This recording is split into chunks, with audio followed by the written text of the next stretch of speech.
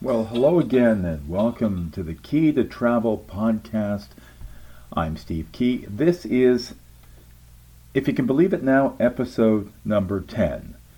And I'm solo today because I wanted to take a look back and see what I've learned over the first 10 episodes of Key to Travel. And it's going to help shape what we do moving ahead, because I think I've learned some things in a very short period of time, and that's one thing when you're doing these types of reports, these podcasts, is that you want to read what the audience likes and then be able to pivot and move there. Now, thank you to everyone who has listened, everyone who's offered up a comment, and especially those people we've had a chance to speak with over the last few episodes. Since I launched this podcast just over a month ago, over 500 downloads, and that's slowly growing. So we're getting a core audience, and I hope to continue to build on that audience. Buzzsprout is where I host and put together this podcast. It enables me to be able to host it there and then move it out to places like Apple Podcasts where other people may get a chance to reach it. So of the episodes, some have been very popular. Some have had nearly 100 downloads, others in the 30s. And so again, what have I learned? Well, episodes that have something around tips or lists or recommendations do very well. So there'll be more of that coming in the future. We're going to put together a list of some great travel packing tips, and I think that'll be a popular podcast.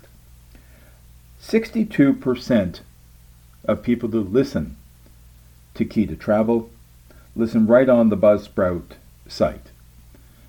It is the home base, so that's great. 22% pick it up on Apple Podcasts.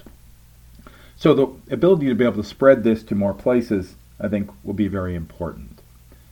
Also, 80% of you are listening to this on your phone, on a mobile device. 53%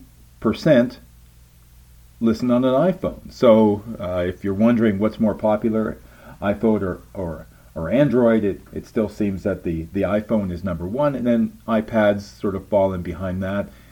Some people listen on their, even a person listening on their iWatch. I find that amazing that you can just pick it up and listen that way. Of our audience demographics, 83% of listeners are from Canada. I think that's expected. The majority of those from the Greater Toronto area, but I have listeners from BC right across to Newfoundland, and welcome and thank you for everyone for joining. 11% of the listeners come from the United States, so it is largely a North American podcast. But we've talked about other destinations around the world.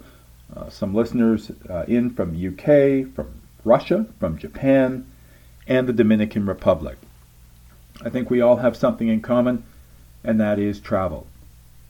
So, in today's podcast, I want to leave you with a couple of thoughts. One, this is a labor of love. This is something we do because we love to travel.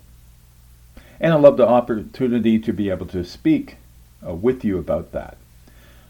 During the COVID crisis, interviewing hasn't been the easiest. I've tried to do some interviews by phone, not always the optimum setup, but I'll hope that'll improve as our whole situation improves.